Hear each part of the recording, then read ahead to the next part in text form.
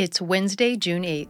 Welcome to the News Diet, a healthier alternative for staying informed. I'm your host, Michelle Carroll. Today, I'm going to talk about a potential new COVID vaccine option, the upcoming hearings on the Capitol riots, Janet Yellen's remarks on current inflation, and also the drug trial where 100% of participants came out cancer-free. Let's be informed so we can get on with our day.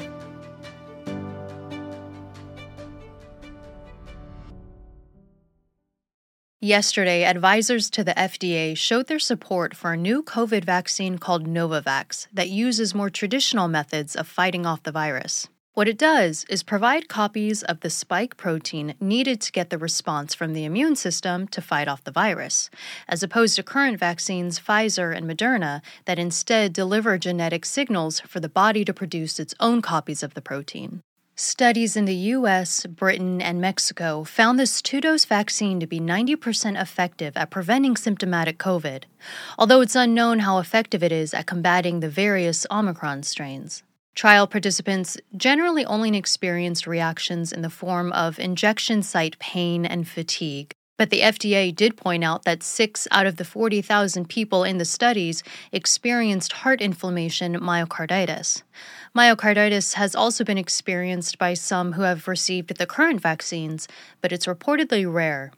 Novavax is already available in other parts of the world, including Australia, Canada, and parts of Europe.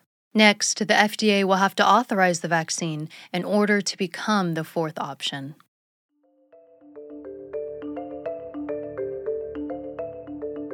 This Thursday, the House Select Committee will hold a hearing to share their findings on what happened the day of the Capitol riot, including days leading up to it and following it. The committee has spent months interviewing witnesses, reviewing records, and also video footage of thousands of Trump supporters storming the building where President Biden's election victory was to be confirmed.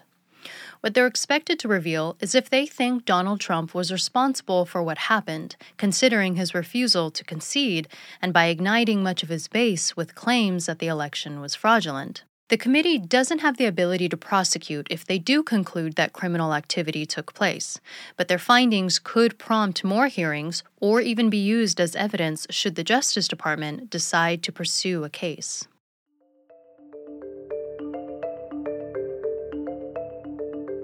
Treasury Secretary Janet Yellen yesterday spoke at a Senate Finance Committee hearing, saying that the current inflation has reached unacceptable levels.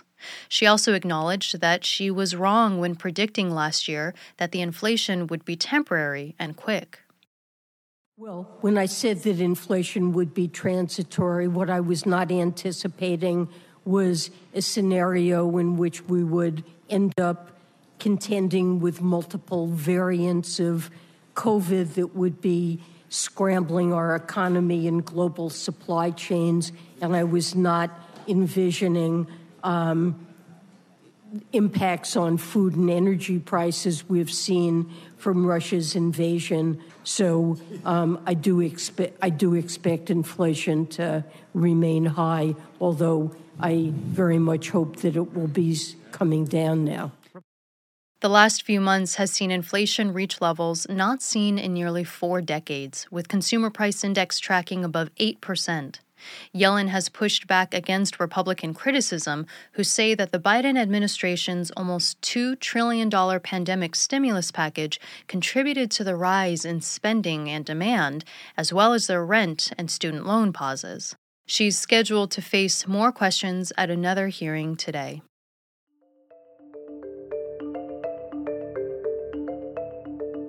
In what some oncologists are calling remarkable and unprecedented, all cancer patients in a recent clinical trial came out cancer-free.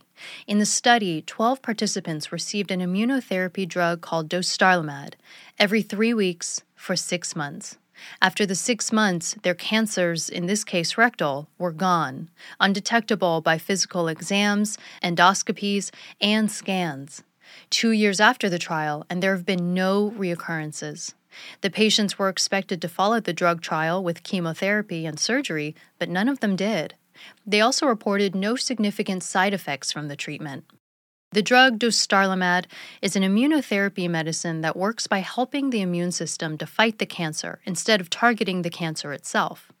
These drugs have been used for other types like melanoma, but just recently have been used to treat colorectal cancers. One distinction to note is that all 12 patients' tumors had a genetic mutation known as mismatch repair therapy, which is seen in about 5 to 10% of those with rectal cancer. Scientists are calling the results unprecedented and promising, but more work needs to be done to see if the same result can be repeated and with bigger studies. It's Wednesday, June 8th, and you've just been informed. Now it's time to get on with your day. I'm Michelle Carroll. Thanks so much for listening.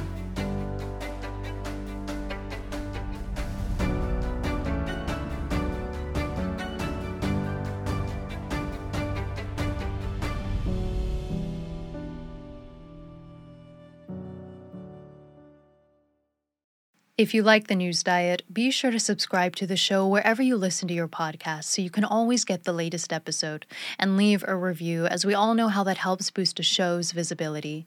If you have any suggestions on how I can improve the show, I definitely want to hear from you. I want the News Diet to be as valuable as possible for you, so if you feel compelled, please feel free to reach out to me on Twitter or Instagram @thenewsdiet, or directly to my email, feedback@thenewsdiet.com.